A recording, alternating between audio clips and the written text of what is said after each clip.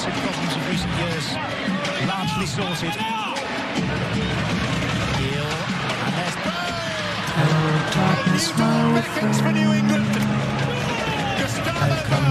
With the smile of a man who knows that is the Ladies and gentlemen, welcome to the end of the season for Orlando City, and welcome to the Orlando Soccer Show End of Season podcast. My name is Austin David, joined by Gavin Ewbank and Mike Gramajo, and we are here to wrap up what was a very unexpected Orlando City 2020 season, as it came to a close this past weekend with a 3-1 loss to the New England Revolution in the Eastern Conference semifinals. And New England moved on, and they will play Columbus in the Eastern Conference finals. And we're still waiting on the Western Conference semifinals, which will be played later this week. Anyways, let's talk about Orlando City, as that is why we're here.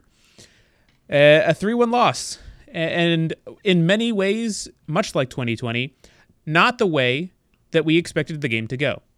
And very often of this year, when do we ever expect something to go the way we expect it to? First off, guys, how are you doing? And talk to me. What did you make of the game? First of all, I just realized that you wanted to talk about Orlando City. You said that's why we're here, because when you said the season finale, I thought you meant The Mandalorian that I just caught up on last night. But you're so behind, Gavin. I'm only 5 episodes behind at this point. I got plenty of time. All right. Yeah. But yeah, I mean, listen, we're 2 full days. We're recording this after the game has ended, and I feel better. Better than I did the other day. So there's that. Mike? Yeah, no, it's it feels like 2 days ago, because obviously that was that 3-1 loss to New England on Sunday, and we're recording this on Tuesday, but it feels like, wow, I can't believe it's been a long 2 days since that season-ending loss. But obviously you kind of look back, and I mean, in a way it's kind of like bittersweet, because I mean, this season was, I think, Orlando City, Oscar Pareja exceeded expectations. The bitter part, I guess, is how it ended and the way it ended. I guess people had expectations after those original expectations were exceeded. So, but obviously there's a lot to digest, a lot to flush, like Oscar Pareja said in his post-game presser, and hopefully us three are going to kind of flush what kind of went down this previous Sunday, and how this season in general was a positive as well for Orlando, because there's definitely a lot to build off on, and obviously there's some news earlier today with Antonio Carlos, which we'll dive into. So we're here. We're going to talk some Orlando City and kind of just flush everything out in a way. Flush everything out and flush the season down the toilet, maybe. But no, in all honesty, it was a tremendous season for Orlando City, one that we never expected. The players, if you ask them if they expected it, of course they would say yes, because they believed in themselves. And Oscar Pareja, in his opening statement after the game, he said, "I think the boys have done a tremendous job during the season, just putting the club and the team where we are in the stage we are close to advance. Being recognized during the year, having the opportunity to compete all year and be protagonists as we ask them all the time." And that's been the key word throughout the entire season, being the protagonist. And I give tremendous credit to Oscar Pareja. We talked about it last week or 2 weeks ago, where we thought that Oscar should have been the coach of the year, but was beat out by Jim Curtin, who lost in the first round to New England. Who ended up being a lot better than people probably thought they were. But Oscar always stuck to his guns. He said, we're going to be the protagonists of the game. We're going to impose ourselves onto our opponents. We are not going to adjust to them. We are going to make them adjust to us. And every single game, it seemed like that. No matter what Orlando did, the other team was having to adjust to them. Maybe a little bit less so in the most recent game, but still there were moments, where New England had to kind of play back and let Orlando play their game, and then try and adjust the way they played in order to counteract that. So again, huge credit to what Oscar Pareja and his staff have done this season. No matter how the season ended, nothing will take it away from them. the fact that they have turned this club into a perennial playoff contender. And it remains to be seen who stays, who goes. But I think the foundation has been set for the next couple of years to be protagonists in the league.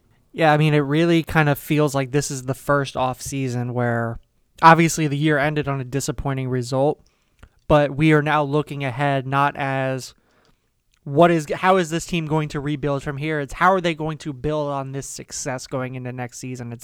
There is a sense of optimism and hope that has not been there before over the last 5 off seasons, 6 off seasons that we've gotten to this point, maybe outside of 2015 when the team was coming together and we were kind of looking at this squad as like, all right, this might actually be a team that's ready to compete. But you pretty much hit it there. It's the goal from day one for Luis Muzzi and for Oscar Pereyra together was to change the culture for Orlando City. And I don't think that anyone can say they haven't done that.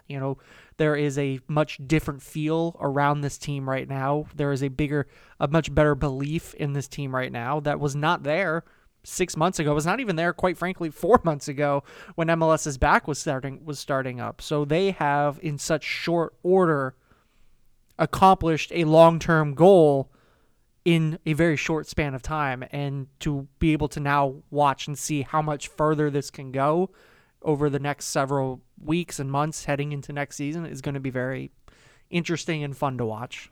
No, and obviously just to kind of follow up on that, we're kind of starting to see some of the moves that Luis Muzzi and Oscar Pereyra are putting together. Obviously, I spoke earlier about Antonio Carlos earlier today. It was announced that Orlando City was going to execute on that purchase option on the original loan that they had on him, and he penned a 3-year deal with an option year after that. That keeps Antonio Carlos now in the back line in that team for the long haul. Obviously, Gavin kind of pointed it in his story that he published at ORL Soccer Journal that Antonio Carlos and Janssen formed you can kind of say a formidable center back pairing, and something to kind of fall back on going into next season. So obviously, there's Antonio Carlos you can kind of check that off now. But there's a slew of players as well that kind of remain with some question marks. A slew of players that came here and played during this season on loan, and they have the option to continue with Orlando next year. Will it happen? That remains to be seen. But obviously, there's a we're in December now. We see how time kind of flies by, and it's going to be interesting to see what happens to these players, and if they don't come, who Orlando City is going to bring in to kind of replace them, because obviously it's all about kind of building off this season's success. Yep, you got to make sure those players come back. Yeah, and it's kind of a I wonder if this sets the tone for how this offseason is going to react, because they've sort of took this, they made this announcement, I think, a lot sooner than people kind of expected. Orlando has not traditionally been a team that gets their work done early in the offseason. You usually hear a lot of it kind of come together January around training camp starting, and in February as the season gets closer. But they got this deal done and out of the way. And that lets you now look at, all right, we already have our center back pairing locked up and dealt with. Has that really ever happened before with Orlando City? It feels like there's always a question: who's going to be starting there? What's the combination going to look like? Now we know it. For the most part, we can assume that it's locked up with those two, and that's one less thing that they have to worry about. I mean, they've never had a good defensive back. Line, yeah, exactly. Ever. The fact that they've gotten this deal done means, hey, we found something good. Let's not throw it away. I remember. Well, they did have Jonathan Spector there for a bit, looking like he might be the guy to lock you down for a little bit, but that didn't last very long. But that season too. If you go back to 2017, if we can remember, like Austin said, there really hasn't been a solid center back pairing for Orlando, and I go back to the 2017 season because. That center back pairing, it looked like it was a revolving door, because obviously Jonathan Spector was banged up for most of the 2017 season, if I'm correct. And then you kind of saw, was it Leo Pereyra playing at some point in the center back? Tommy Redding, was he still there in 2017? Yep. I need to go back down memory lane here, but for once this we saw. You can't forget the legend David Mateos all either. So I mean, Put some respect on his name. for the first time. Do this we have season- to? Listen, no. Here's the thing. So you had Jonathan Spector, Seb Hines, Jose Aja, Connor Seb Donovan, Hines. Tommy Redding, like Leo Pereyra. These guys were the back line of Orlando City in 2017. I mean, Seb Hines was a set piece hero though, so like he at least contributed in some way. He had a goal in 2017 Oh, you can't forget in those 6 appearances. You can't forget 2017 was Seb Hines' like year where he spent most of the time rehabbing with OCB. But we can't forget though that was it a 4-goal performance in that Bahia friendly, or was it 3 goals? Yeah. Yeah, the I think 4-goal friendly It was a few goals, yeah, where he went off. cemented his status as a set piece legend. Yep. But no, it's again, this team has not had a good center back pairing defensively for many years. You could go back to the USL seasons probably when you had Rob Valentino as the anchor of that back line. I think that's probably the last time I can remember where Orlando City had a center back where you could say, yeah, you feel confident with that guy back there. Yeah, and I mean, especially we don't really know how much that purchase option was for, but the speculation too is that it was for a pretty good amount of money. I mean, on Transfer Market, Antonio Carlos is valued at what, $1 million, $2 million. So like, Orlando likely paid a lot of money to get him, which says a lot about his value to the club, but also how much they wanted him that they got this deal done so quickly. I think one question that I have is obviously the focus is to retain players and keep players, but on the other side of the coin, it makes you wonder, will Orlando field any offers for any other players? Obviously, Chris Mueller is at his last year of his contract, if I'm correct, but even if you were to hold on to him, knowing how he kind of steadily is just leveling up each season, and obviously we have to look at this sport as a business too. Well, do you see Luis Muzzi fielding any offers for any particular player that's kind of been on the rise and kind of not only rising at a individual player level on the field, but also rising at a value level as well? Right. Yeah, no, I mean, I 100% see that. Like you said, this is a business, not just a team. If you go back to both Muzzi and Pareja's time at FC Dallas, you know, they've sold off quite a few number of their young players overseas to go on to do bigger things. Because if I'm correct, was it... Man, you turn 30 years old and you kind of start losing your memory a little bit. But it was... Because remember that one offseason where Yoshimar got sold to Cruz Azul? That was Luis Muzzi's first winter with the team, right? Because James O'Connor was entering his first full season with the club. Was that the end of 2018 that he was sold off?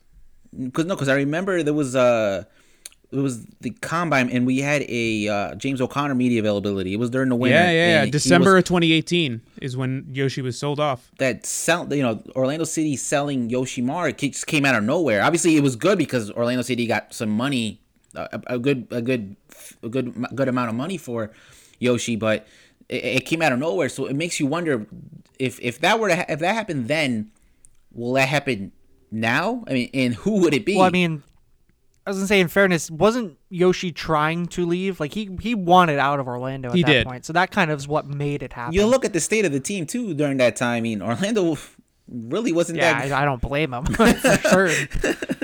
But I think like when you talk about a guy like Chris Mueller, like by all indications, he seems very happy with Orlando, and I think it kind of depends on what happens with him. Now he's got his first national team call up.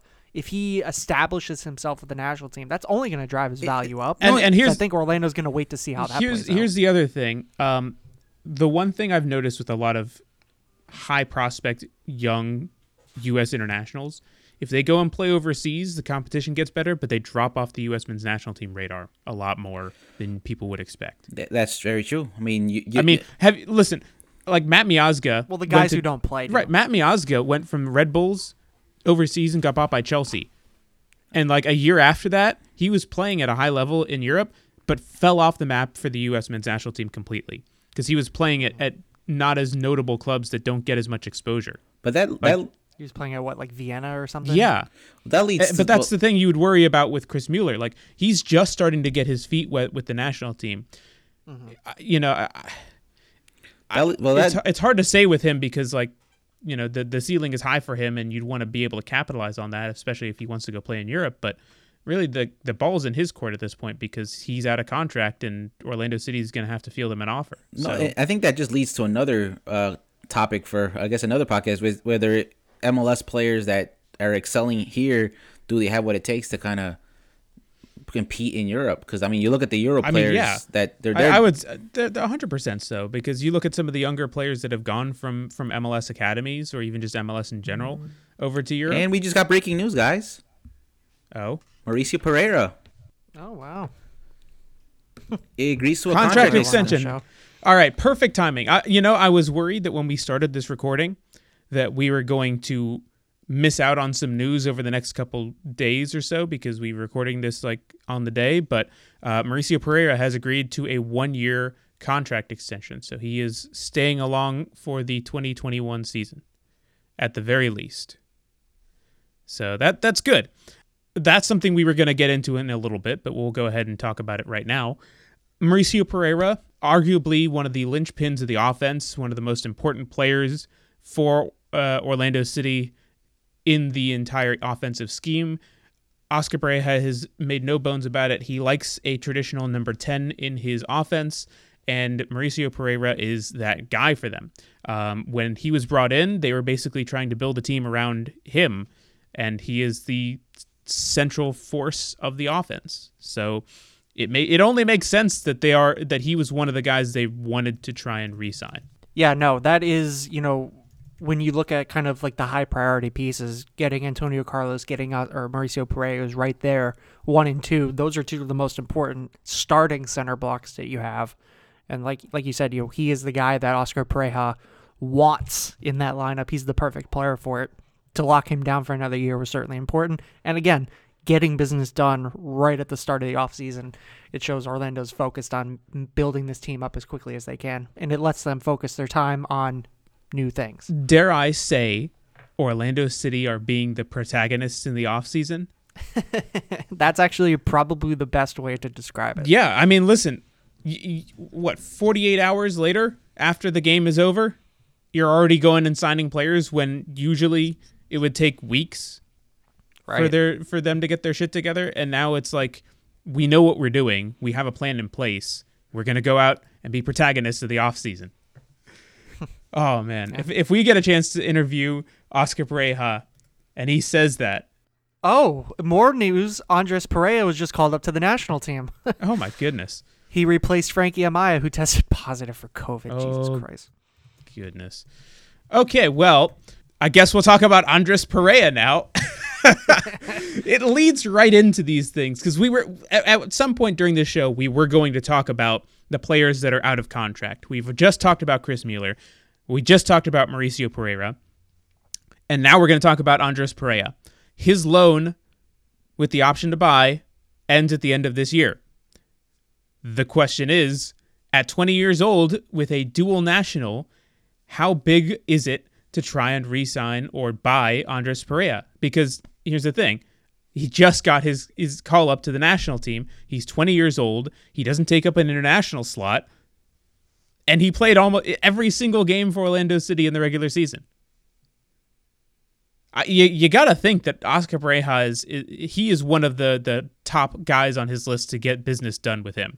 And this is the senior men's national team that Pereyra got called up to, right?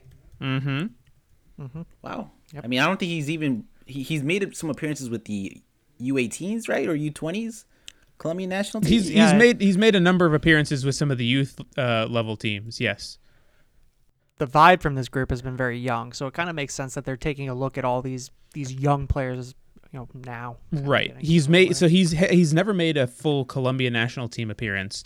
He has made 12 U17 and 5 U20 appearances.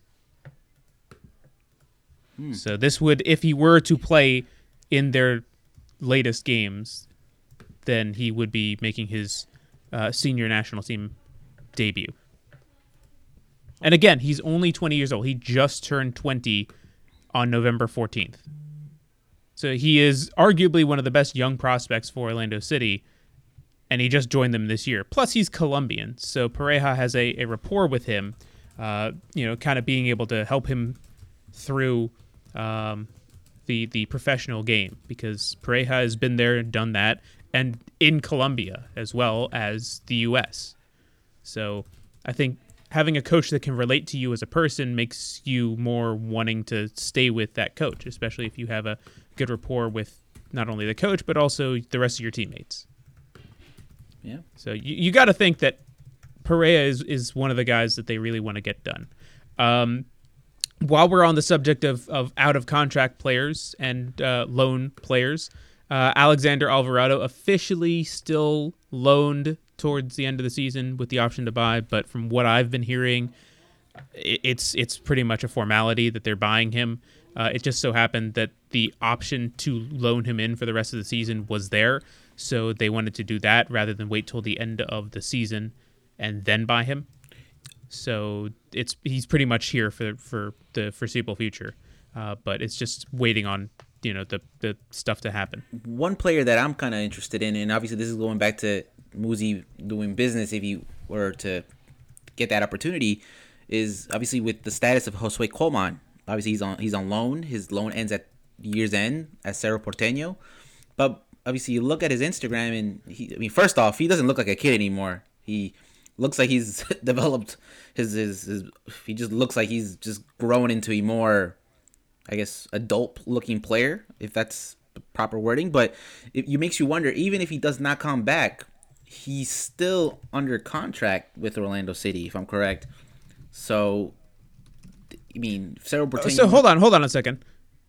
I didn't realize this. I for some reason thought that Pereyra was being called up to the Colombia national team, not the U.S. men's national team. Yeah.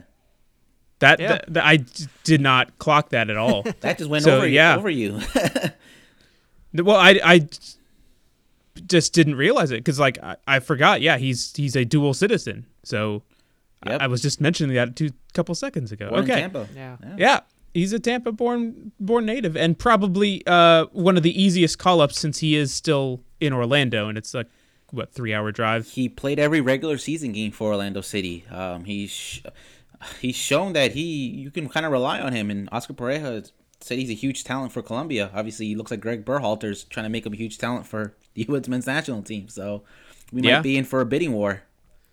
You think about the job that not just Muzzi and Pareja, but Ricardo Moreira is the head scout for them. The job that these guys have done to now, within the last 24 hours, put 3 players on the U.S. men's national team.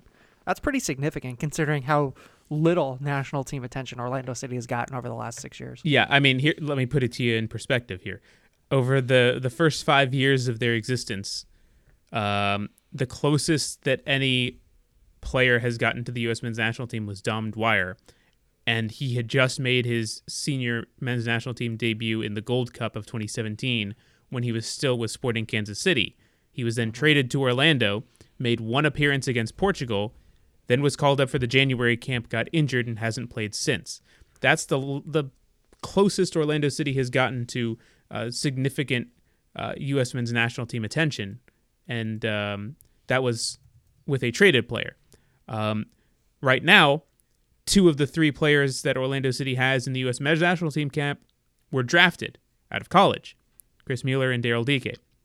And the third was scouted out of Colombia, Andres Pereyra. So, again, Chris Mueller was drafted by Jason Kreis, so that's a whole other thing with Nicky Budalic and Kreis drafting him. But apparently, Oscar Pareja was very keen on Chris Mueller back in college as well.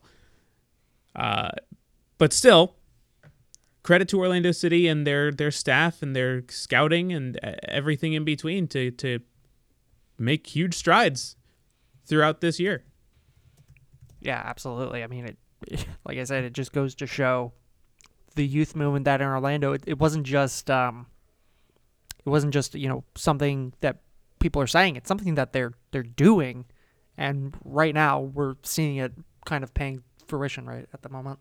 So while we are on the subject of other players' possibilities for coming back or not, as of right now, Dom Dwyer, out of contract.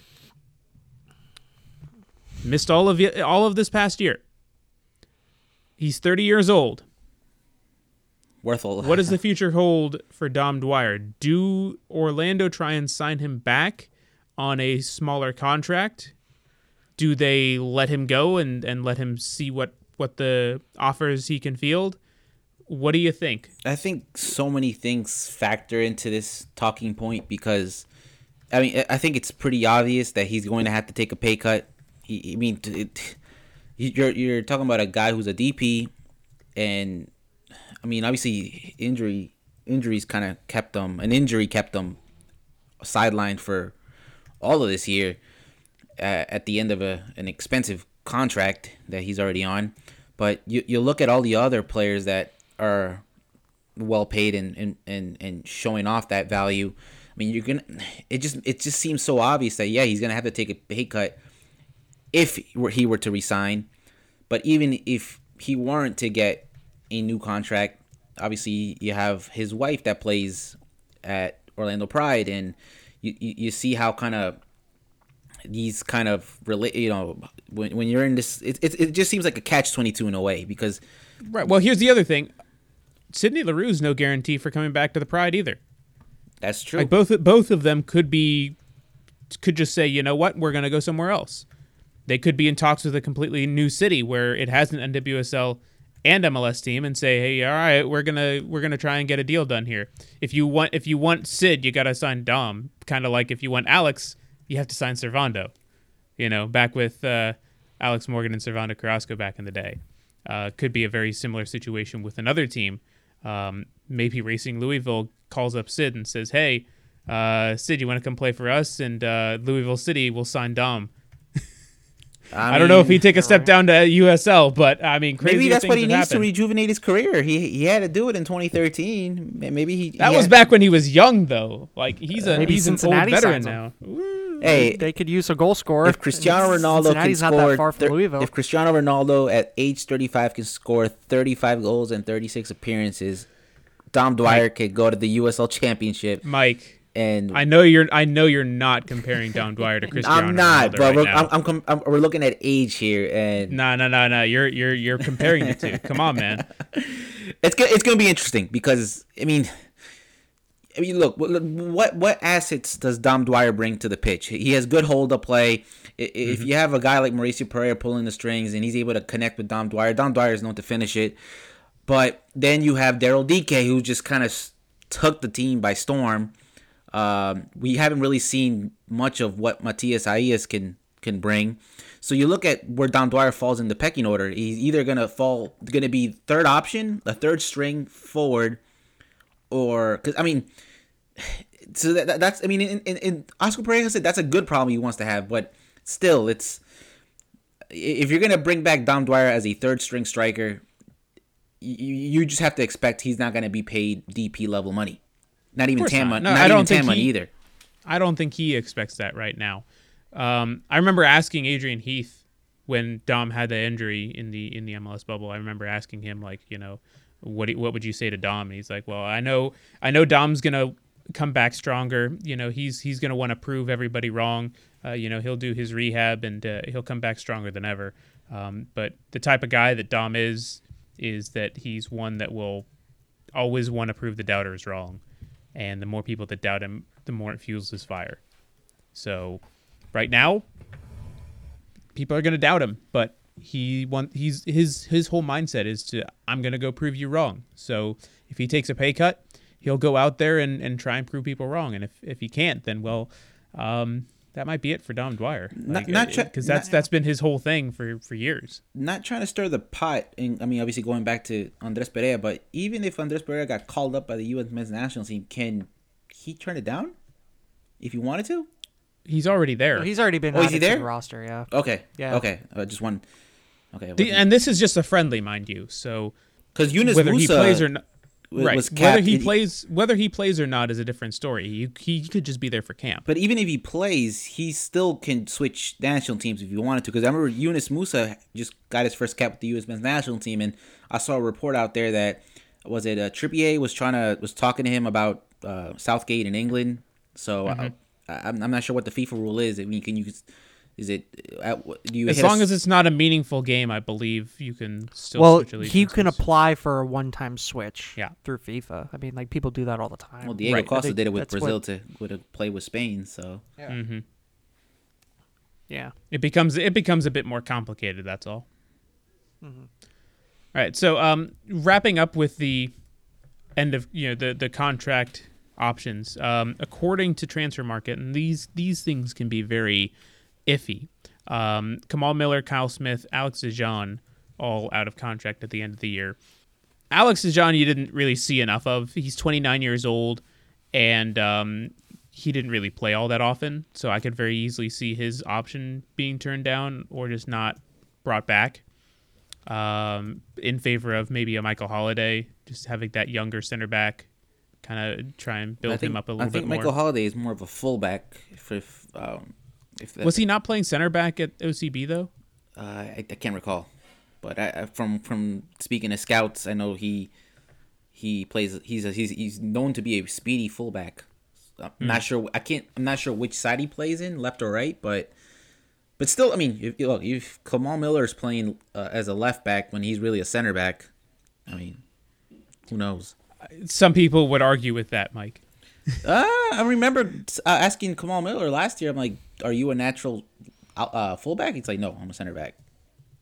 But I guess everyone keeps wanting to play him as a left back, though. The national team, Orlando City. Makes you wonder if he's actually happy playing as a...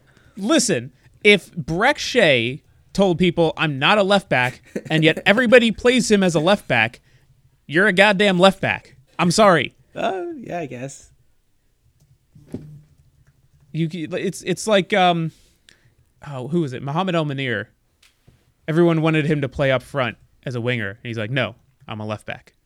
Well, he played but as a his skill set is a winger. He played as a wing back at some points under O'Connor, right? Yeah, but he kept telling everyone, I'm a left back, not a wing back. Makes sense. So again, it's the difference between the player and the coaching staff. But if enough people tell you you're one thing, it kind of it takes a shape of its own, I guess. So Kamal Miller, as of right now, is a left back and is currently out of contract. So we'll see if they end up bringing him back. He's only 23 years old. I think they have a team option. I think when he signed his rookie deal, it was 2 and a third, I want to say, so they could pick up his option. One player that I want to bring up, I think he's one of the last people outside of Rodrigo Schlegel, who we'll get into in a second, that is out of contract, is the longest tenured player for Orlando City. Can you guys guess who it is? At the moment? Yes. Longest Mason tenured. Stadahar. There you go. Yeah, Gavin got it. Mason Stadahar, who has been here since, December of 2015 or 16? Yeah, ahead of the 2016 season. Yeah. So he's been here since the very beginning almost. He's quite a and journey. he's yet to make an appearance for Orlando City MLS side. He's an Orlando City journeyman that literally has quite a journey. I mean, obviously what he had to go through with his with the medical condition. Right. And then I think he had a pretty good season at Tulsa. It was average. It was one of his first proper seasons playing professionally.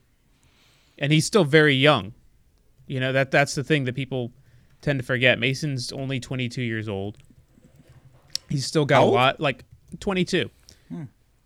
He joined the team at 17. But he's been training under guys like, he trained a little bit under Tally Hall when he was training with the team in 2015. Trained under Joe Bendick. He's trained under guys like Pedro Galese and Brian Rowe now. He's had a lot of different guys coaching him and helping him throughout his journey. The only thing that he doesn't have is playing time. Right. And if you ask any goalkeeper around the world, the worst thing for a young player to do is sit on a bench. Of course, you got to play him. I mean, right. is his contract? What's his contract status like? If do we know? Good luck finding contract statuses of MLS players. Well, the thing is, even if he's here for another year, you're gonna have to play the kid. Either you loan him out where he's gonna play consistently, because obviously OCB wasn't. I think he only played one match for OCB. He was goalkeeper starting. He played 2 or 3. That's still not enough. And Of course it's not enough. But this year was a bit complicated, obviously. But with Mason, he could still play next year with OCB. Because he'd be 23 years old. He turns 23 tomorrow, actually, on December 2nd. He could still play with OCB for one more year, get some playing time at the very least, keep him in Orlando and keep him around the team so that he still gets experience playing with the first team of MLS, but also gets playing time and game time in whatever Orlando City ends up playing in. But we'll see, because here's the thing. With Mason, he's a homegrown player. He's Orlando. And the way that Luis Muzzi has talked about homegrown players being an important part of this team, it would kind of be almost like a backhanded compliment by saying, hey, we drafted Santiago Patino because we care about our homegrown players, but also we're not going to give Mason Stadahar a chance to ever play an MLS game. So it's almost bad optics if you let him go at this point. Not one to kind of makes you wonder, because hypothetically speaking, if we're going to go that way, Luis Muzzi decides to decline the option on Brian Rowe. Hypothetically speaking, Mason is now second stringer. It'll be a huge step. Mm-hmm. And who would be that third goalkeeper? And I mean, one player that I see and I've noticed on social media that he's been hanging out with he's been training with the first team, and he's been with the first team in the stands, is OCB goalkeeper Javier Otero. Mm-hmm. It makes you wonder whether there's some rumblings about him probably signing, because there's also rumblings that Raul Aguilar is bound to sign a homegrown deal with the first team. Oh, Aguilera. Yep. So obviously this ties in with the whole Muzzi looking at the homegrown academy players and moving them up. So I mean, would I be surprised if I see? Well, I think once it does get announced, Raul Aguilera is going to if he signs a homegrown, I don't think it's going to come as a surprise, because he's been training with the first team for pretty much since the summer. Now you see Javier Otero training with the first team. I'm not saying there's something going on there, but you kind of see what's going on in social media. I mean, here's the thing. With the way that Luis Muzzi and Oscar Pereyra have talked about the academy, the whole idea of having OCB at the same complex as Orlando City is so that they can go ahead and say, hey, I remember asking Luis Muzzi this question at one of the first press conferences we did with Luis, and he went into detail about how important it was to have both the youth team and the MLS team training in the same area. Every club is different, right? I mean, FC Dallas is something that it's amazing because everything is right there, right? So you walk into the office, you have your under 10s training here, your under 12s here, your 15s here, your 19s, your first team here. First team coach is running a drill that needs 2 forwards. Hey, 2 forwards. So there's a lot of that in FC Dallas, right? The idea of integration should be the same, in my opinion, right? And he wants that cohesiveness between the two teams to be a thing. So the fact that they're training with the MLS team shouldn't be a surprise, nor should it be like a sign saying, oh, this guy could be tabbed for the next homegrown player. I think it's just that's what this team wants for their homegrown players, to be able to kind of interchange with the first team and get that experience. The Aguilera thing, I would say, is a bit more pronounced because, like you said, there have been rumors about him signing, not just him training since the summer with the MLS side. But I think with Otero, I think it's more just Galese was out of town and they needed another goalkeeper. But it could be the other thing. Could be that they're tabbing him for another homegrown deal. But if they haven't played a homegrown keeper in 4 years, I don't know if you want to sign another homegrown keeper unless you're moving on from Mason. Because again, you have to play the optics here. If you're trying to recruit other kids to want to stay with Orlando's academy and give them a pathway to professionalism, and then you don't give Mason Stadahar a chance, it kind of doesn't shine the greatest of lights at that point, because he spent 5 years here and never got a chance. But that remains to be seen. We will talk about that as it comes along. The last one I want to talk about is the other goalkeeper, Rodrigo Schlegel. The one-time goalkeeper, mainly center back. He is also another one of those players that loan option from Racing Club in Argentina. He showed enough that I would say if the price is right, bring him back. Because again, he's one of those young center backs. Like I said with Alex DeJohn, he's 29, but I mean Schlegel's young. He's ripe for bringing back to the club. He's only 23 years old. He's played well in the times that he played. Again, as long as the price is right, bring him back. Yeah. I think, we're seeing it right now. We're in for a busy offseason.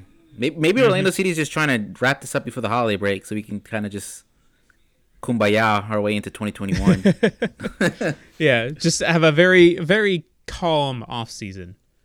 No big surprises. Right. Like, I think kind of going back to like what I was alluding to earlier is like everything gets done so close to the season starting. Maybe it's a nice change of pace. They get everything out of the way now. The people that they want to bring back, they bring back. And then this way you have that roster in place to make a plan around. Like, all right, this is what we have. Now here's what we still need, as opposed to, all right, are we going to have this? What do we need? Who knows? Because we have nothing. It makes our lives a little easier too, because now it's like much less speculating right off the bat. Although that does take the fun out of podcasting. I mean, yeah. What about speculation? Who doesn't want to sit down and put the tinfoil hat on and try and... Yeah, I mean, we would never do that on this podcast. No, we have journalistic integrity. Exactly. Big J journalists over here. Big time. Big time. All right. I want to do something very quickly before we start talking about the... So did we ever talk about the New England game? Did we plan on that? At this point, it's like a moot point. We spent 40-something minutes talking about everything else. Like... The Orlando played bad. Very bad judgmental mistakes, by the way. I think they really let themselves down. I mean, when you look at kind of that game, who can you blame but Orlando City? They missed opportunities. They lost their cool. They didn't hold their composure, and ultimately they let New England beat them. Yep, and that's a Bruce Arena coached team, a guy who's been there, a guy who knows what to expect from MLS playoffs and how to get under opponents' skins. And that's exactly what New England did. That's exactly what New York City did. They got under Orlando's skin and forced them to make mistakes. I mean, Juan doesn't get that red card unless Gary Mackay-Steven kind of discreetly shoves him to the ground and instigates. Can we talk about what is Mauricio Pereyra thinking? Because... He's not. It's blind rage at that point. Like you would think it's just like, I'm pissed off. I want to get the ball back. Oops, I've made a mistake. So the feed that I was watching the game, I was probably 60 seconds to 90 seconds behind real life. And the first thing I saw on Twitter, like I try to stay off like Twitter on a different tab so I don't have to look at that. Sure. But I just happened to be on it when Julia said, wow, Mauricio Pereyra straight red. And I'm thinking, all right, what? And I'm watching this play develop, and it's, he's Matt Polster's running straight back, and Pereyra is behind him. And my first thought is, all right, this is not going to be good if it's getting a straight red. And as the play sort of keeps developing, and you just like, when you know it's coming, it makes it even that more mind-blowing that is a tackle that he decided to make in that scenario. Like, you are one of the most important players on the team. Why are you doing that? Why lose your head like that? Putting yourself, like what do you gain from that? I remember telling Michael Citro of the Mainland that, I mean, besides the fact that it was a pretty dumb thing for Mauricio to do, Antonio Carlos had Polster covered. He could have added some pressure, and that would have been all avoided. But Yeah, it's not like he was on a breakaway. Like, it's not like it's just him and against the goalkeeper and he's coming out of nowhere just to make the save for his team. And Polster turned. He turned away from goal to pull it back. Yeah, exactly. He was not. His face was not. His body was not towards goal, like you said. Yeah, he's going back towards the sideline at that point. So there's no reason to make that risk. Yep. But again, it was a really dumb decision. I think Mauricio knew it immediately after he did it, and he's like, "What have I done?" You know, talking after the game. Oscar was asked like, what did you say to Mauricio? You know, he said, I know Mauricio, and this is a quote, by the way. I know Mauricio, and I know how much he will be hurt at this moment. For me as a coach, it's easy. I say this to coaches, and coaches know better, but it's easy to praise players or to be backing the players up when we win and do all these good things. I'm behind them as well, even when these things happen. You know, I recognize it and I stay with Mauricio. I haven't seen him. I know how he feels. I back him 100%. But the context was he was very upset on what happened. Yeah, and I think, I don't know, like when you kind of look at Orlando losing their composure, I think, you know, you want to stand up for your player, your teammate, but also their reaction to that is also kind of disappointing as well. The team blew up on what was obviously a right call. The referee was in a perfect spot to see it. And it was the emotion just boiled over. The emotion should boil over. I get that. But for someone like Nani to go up, bump the referee, to grab him from behind to turn him back, that's not right. That's not the leadership, the example that they should be out there setting and following. Right. But that's the thing. Your two most veteran players, one got the red card and the other one got in the ref's face. That sets the tone for the rest of the team. Right, and it's not that even Nani was doing that in that one moment. He was doing that constantly all game. It kind of felt like he was giving up on plays. I mean, the one play where Tejan Buchanan, he goes down on just a really soft tackle that leads to that first penalty kick, and he just lays there on the ground like he gave up on the play. And it's that was the second goal. That was the second goal. The one in open play that Nani fell down and then Buchanan. Yeah. So it led to the breakaway for that. Yeah. Here's the thing. I want to bring up something that Oscar said. He said, very, very interesting, and I think somebody else picked up on this, and I don't remember who it was. But as he was talking about Mauricio, he said, we were very upset on what happened the last 10 days here. And somebody asked him about this, and I can't remember exactly the context because I don't have the quote in front of me, but he was asked, you know, was the last 10 days, was that NYCFC game still in the back of your players' minds? Because it certainly seemed like it. Like they came into the game thinking the ref was going to screw them out of the game or something. Because every contentious challenge, they were upset at the ref. They were yelling and they were showing that emotion. Mm-hmm. So you got to wonder, you know, did that game against NYCFC with everything that happened in that penalty shootout, did it kind of set the tone for this game against New England? Yeah, I think Benji Michel posted something on Instagram or Twitter before the game. It was a picture that like fans had put up that was Orlando versus everybody. Mm-hmm. And I wonder if the team really did have that mindset in the locker room. It's, you know, woe is us, everybody's against us, so every little thing that goes wrong, it's not us, it's them, it's the world trying to bring us down. That's a good point. It's a two-way street though, because like the supporters groups had an Orlando versus everybody like mini TIFO kind of thing for the NYCFC game as well. But it's a two-way street when it comes to us versus everybody, because you can use it to motivate the players and be like, everybody's against you. It's only us. We have to go out and play our game and show that we can beat everybody despite the adversity. But then also, like you said, the other side of the coin is everybody's out to get us. If we get screwed out of a result, it's not us, it's them. Because they're against us. I think that's where they really let themselves down, is because they had been so good at doing that, with playing with that chip on their shoulder all year, not being phased out. I mean, we saw it at MLS's back. You know, nobody believed that they could win, and they still went out there and they did it.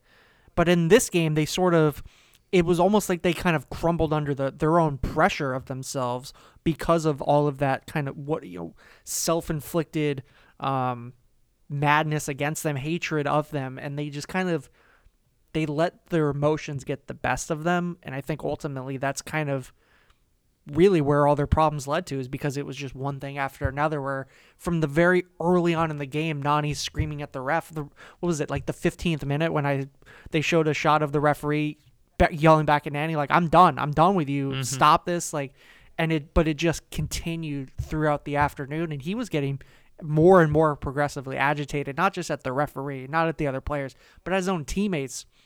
There was a moment where a couple moments where he's yelling at Kamal Miller for doing the wrong things out there, which is, it's fine, but like, it's one thing if you're correcting a player, but it's another thing if you're showing visible frustration with them on the field and trying to get more out of them in the moment. That's just like, there's walking that line between being a leader and being someone that is kind of causing more frustration for your team. Here's the thing. There's nothing wrong with playing with passion. It's just controlled passion, right? No, absolutely You don't want to let it get the best of you, and I think that's exactly what happened with Orlando. And especially after Pereyra goes off, you're down a man for half an hour. Like, that's where you need him to step up, be the guy that kind of rallies the team together, and I just didn't see that happen. Especially, and then he gets that penalty kick and it's saved, and that right there felt like the moment that the game was over.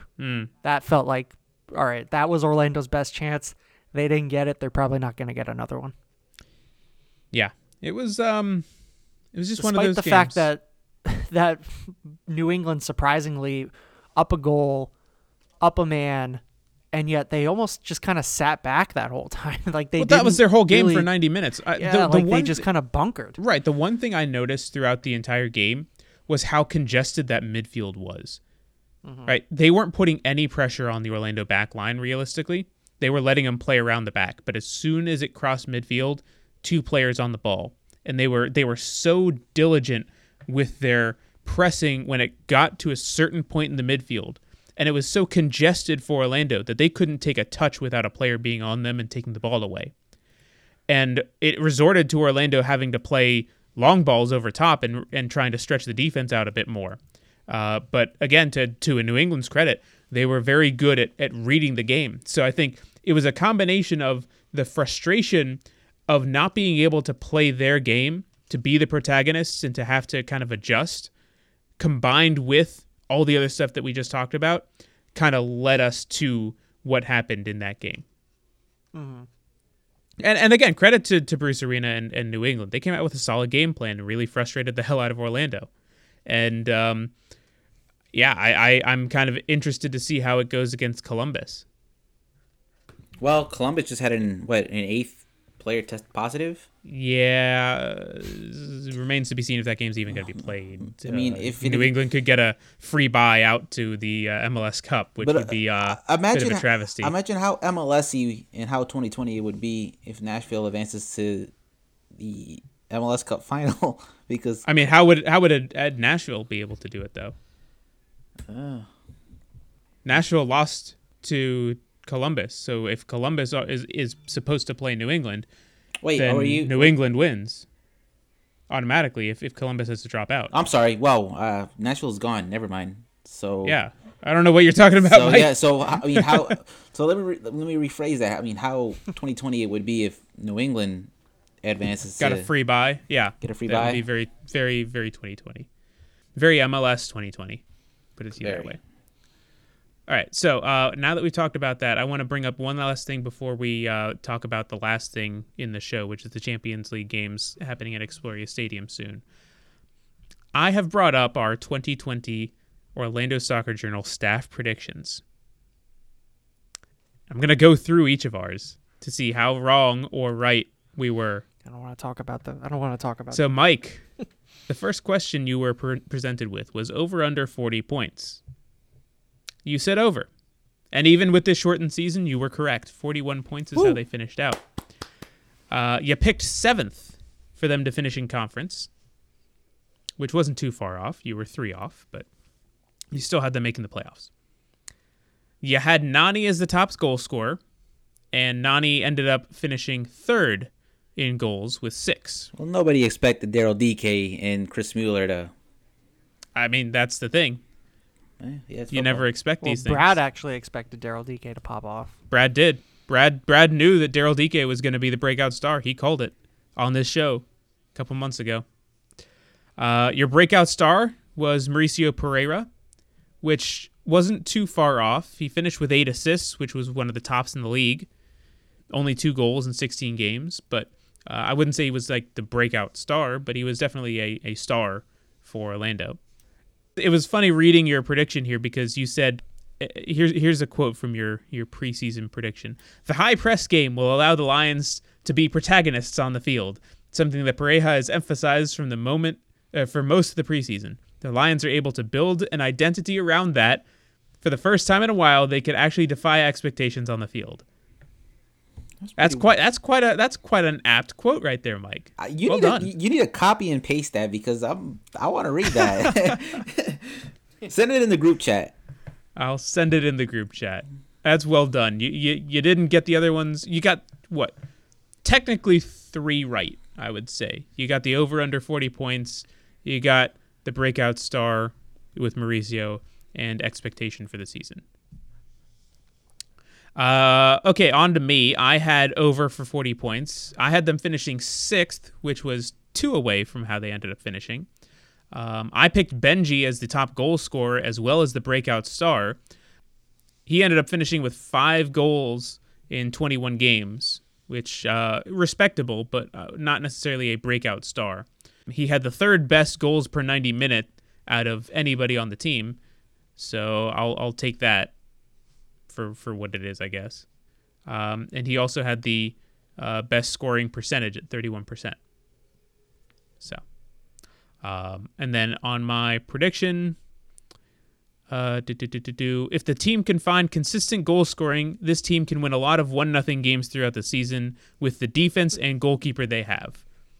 Until they prove otherwise, it's a team that has never made the playoffs. Once they start putting good performances together, you will hopefully see what this team is truly made of. So, again, pretty similar, basically saying, hey, good defense and goalkeeping, and that ended up being true.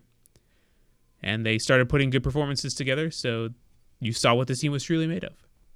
Mm-hmm. On to Gavin. Yikes. Over under for 40 points. You said over, so we were all right on that. You picked them finishing 7th with Mike, so you were 3 off. Your top goal scorer, Big Dom Dwyer.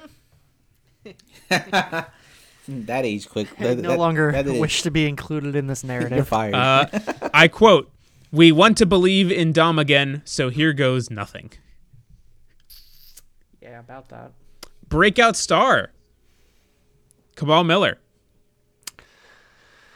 Yeah, I don't think he really broke out much this year. I believe an expanded role in 2020, he'll take the next step as one of the league's rising defenders.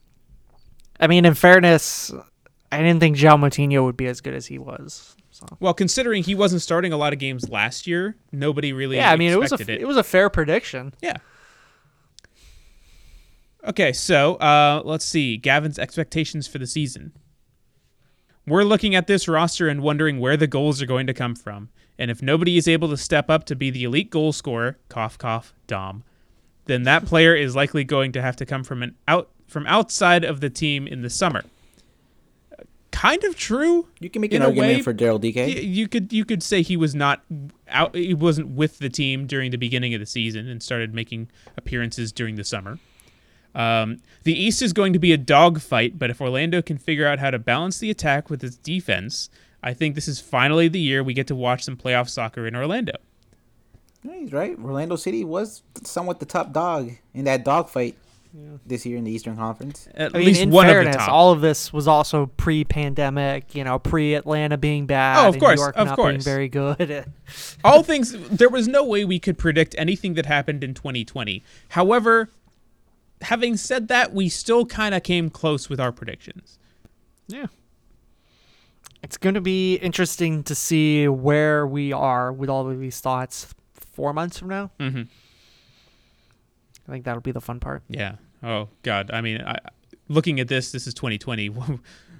Should I even bother going back to the 2019 staff predictions and reading those? Oh, man. Oh, I'm sure those were a hoot. Yeah. This team has always had those moments where it's like you want to believe, and then you predict that they're going to do something good, and then they don't, and you're just like, well, here we go again. So it kind of just it slowly but surely takes the life out of you, and this year kind of brought life back into a lot of fans, where it's like, hey, I can actually start believing in this team again. Mm-hmm. Not only do they play well, but they've got promising young players. They're getting called up to the national team, and they're signing back to the team to come back again for next year. Yeah, I mean, remember 2018 when we were like, man, they got Sasha Kleshin, they got Justin Miram, like they got all these guys who are going to be so good. I mean, even the MLS Joe soccer Bendick was stellar guys, last year. Jonathan Spector, like, and then they were just not. The national media, I remember, was harping on that. Orlando City's going to have a great season. Justin Miram, Sasha Kleshin, game on. It went to show you that names don't mean anything. It's nice to have big names, but it doesn't mean you're going to have a successful season. And I think Orlando learned that. It was also Jason Kreis's last attempt to try and make something of the team, but he also ended up setting Orlando back years because of all the money he spent on players that ended up not working out. It's kind of funny, like when you think about how you like MLS teams, we always talk about like bringing in veterans and established MLS guys. Orlando's track record with those players is not very good. When you talk about Amobi Akugo, Aurelian Collins, Sasha Kleshin, Justin Miram, Dom Dwyer, like they've gone big on a lot of guys and none of them have panned out. It's interesting. I mean, maybe you can kind of say Breck Shea a little bit too. I mean, Breck was big before he went to England. Yes, and they wanted to try and revitalize his career. Yeah. But, well, it's probably safe to say Paul McDonough wanted to try to revitalize his career and has been trying for the last 5 years now. The last 6 years. Hey, listen, Breck Shea got votes for Comeback Player of the Year. Maybe coming back from being bad. Maybe Breck is just the one supplying Paul McDonough's house with paintings. Yeah, right. Okay, I can just imagine the conversation with Paul McDonough. It's like, okay, Breck, you can stay, but you got to paint a painting every other week. I mean, is it possible? Meh. But, hey. Listen, in England you have the big Sams, Alan Pardews, those guys that come in to save your clubs. In America, we have Breck Shea. That's the guy you want to right the ship for you. Has Miami announced their player options yet? No, but would you believe if they announced Breck Shea coming back? I mean, they're gonna have to. Listen, Miami fans were celebrating Breck Shea as one of their heroes. Yeah, I remember that. Just shows you what Miami thinks of their best players is Orlando castoffs. Didn't he sign first with the USL team before he got booted up to? That is correct. So he did sign with Fort Lauderdale, and then he got promoted. What's there to celebrate if you're signing a guy to your USL team first? Then I don't know. I mean, you could argue that he was a diamond in the rough for Miami because he was a USL League One player. That's an insult to Kevin Molino because Kevin Molino was a diamond in the rough player, and look where he's at. He's close to competing in the Western Conference Final. It's true. Scored a brace. He's scored more open play goals in the playoffs than Orlando City ever has in MLS. Hot boy's on fire. Yeah. And to think, Junior Urso has the only goal in open play for Orlando City. Just mention that, by the way. Orlando just didn't really show up for the playoffs. I mean, they were in the playoffs, but really, if you look at it, you dissect it, they really didn't show up when it really mattered. I wouldn't say they didn't show up. It's just that I think that they just played very good competition. New York City. Here's the thing. Look at who Orlando played this year. Well, it was a lot of repetitive games. Atlanta, Nashville, Miami. Atlanta, Nashville, Miami. And where did Atlanta, Nashville, and Miami end up finishing? Oh, no. Towards the bottom of the Eastern Conference. Of course. So, yeah, you guess you can kind of make. But then you look at that Columbus game, too, in the regular season. And they won by the skin of their teeth. I mean, they were down a player, too. Yeah. Right. But the thing is, you don't get a great barometer of your team playing the same teams over and over again. And Gavin, we talked about this when they originally announced that they weren't going to be giving the supporter shield out. we were talking about it and say, well, I think that would be fair because they're not playing every team. It's not a fair barometer of the competition because who knows how it would have gone if you're not playing Western Conference teams or if you're playing the same teams 3-4 times in the season. Right. So it's the same thing with Orlando City and the barometer for their teams because they didn't play New England this year up until the playoffs. They played NYCFC, twice? Yeah. Yeah. Not including MLS Cup, right? And not including the MLS's back tournament, right? Or is that? Yeah, they did, and they did play that one. They played Atlanta. They played Miami 4 times? They played Nashville 4 times. No, they played Nashville 3 times. Atlanta several times. Yeah, Atlanta Did not play Toronto. Right, Atlanta and Miami they played 4 times each. They played Philadelphia once in the MLS's back tournament, and they drew 1-1. If you go back and look at the standings for this Eastern Conference, Orlando played Columbus once. They played NYCFC twice. They played New York Red Bulls twice. Played Nashville a couple times. Didn't play New England. Played Montreal twice. Played Inter Miami 4 times. Played Chicago once. Played Atlanta 4 times. Didn't play DC and didn't play Cincinnati. All I want is a balanced schedule, but I guess we'll never see. Well, I don't want to say never, but I guess it'll be a long time until we see one. Right. One more note before we wrap up. So I don't remember if it was mentioned with Pereira, but because he played in the U20 World Cups with Colombia, official competitions, that's considered being capped. He would have to file the one-time switch, which Brian Sciaretta, who writes for American Soccer Now, has been told that at this time he's not planning to do that. So he's just coming into camp to be a body, essentially. That's what it sounds like, yeah. Which, I mean, Sounds very patriotic. still lets Berhalter get a look at him. Sounds very patriotic. Yeah. So at this time, it does not sound like he is probably going to be in contention to play in that game against El Salvador on Wednesday the 9th. I think the fact that he's being called up is something to note. Yeah. Oh, yeah. Because, again, if you come into camp and Berhalter comes in and says, hey, kid, I really like you. I want you to play for the national team. Then that could, could force the issue. But I think Pereyra sees himself more as a Colombian than an American at this point. Yeah.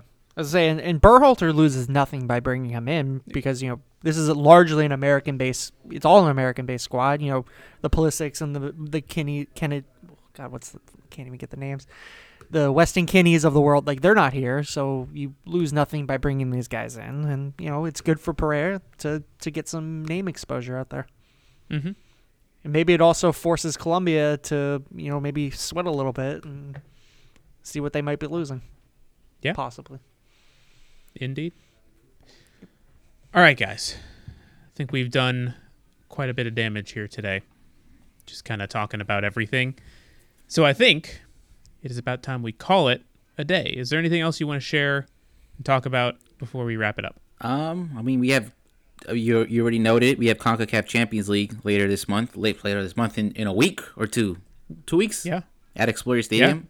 Yeah. Austin, I think you said you'll be there. So I plan on being there at this point. Be there? It starts on the 15th.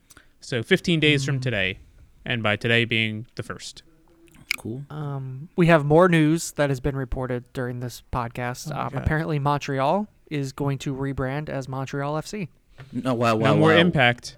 No way. Another FC? Yep. So that's going to make 20 of the teams in Major League Soccer to be football clubs. Well, let's see. We have Toronto. So hold on. Rip my hair out. We have Toronto, New York City, Chicago Fire, Atlanta United, Seattle, Minnesota, Dallas, Vancouver, Houston, and now Montreal. Austin. Oh, yeah. Austin, too. Austin and Charlotte. Yeah. You also have another breaking news with the U.S. women's national team in U.S. soccer. They aren't going to go to trial in January because a settlement regarding the unequal working conditions, which means the stage is set for the players' equal pay appeal. So, Yeah, I don't think we've ever had this much breaking news during the show. This is Never. This This is is chaos. honestly This first. is stoppage time plus Chaos. penalty kick shootout, Orlando Soccer Show style. Oh, Man, Although at least it's happened during the show and not like right after we're like, oh well, man, we just recorded. gotta- Like, we're not gonna get that for another week. The amount of times that I've done my radio show over the past couple years, which is Thursdays from 4 to 5, and then 5 o'clock happens and everything breaks after that, has just been way too many that I can count. We're gonna need Because Thursday afternoon, Friday morning/afternoon is when news seems to break often. So I'm just glad that it's going on during the show and not after. we're gonna need And shout out to Julia for absolutely setting herself up when she said that she was going out to buy Christmas gifts or something. So obviously news was going to break, and then the news broke shortly thereafter. facts. We're gonna need Brad to step in and be the goalkeeper, be our Rodrigo Schlegel, and see if we can save this podcast from going into more chaos. Oh, man. All right, so December 15th is when the CONCACAF Champions League starts at Exploria Stadium.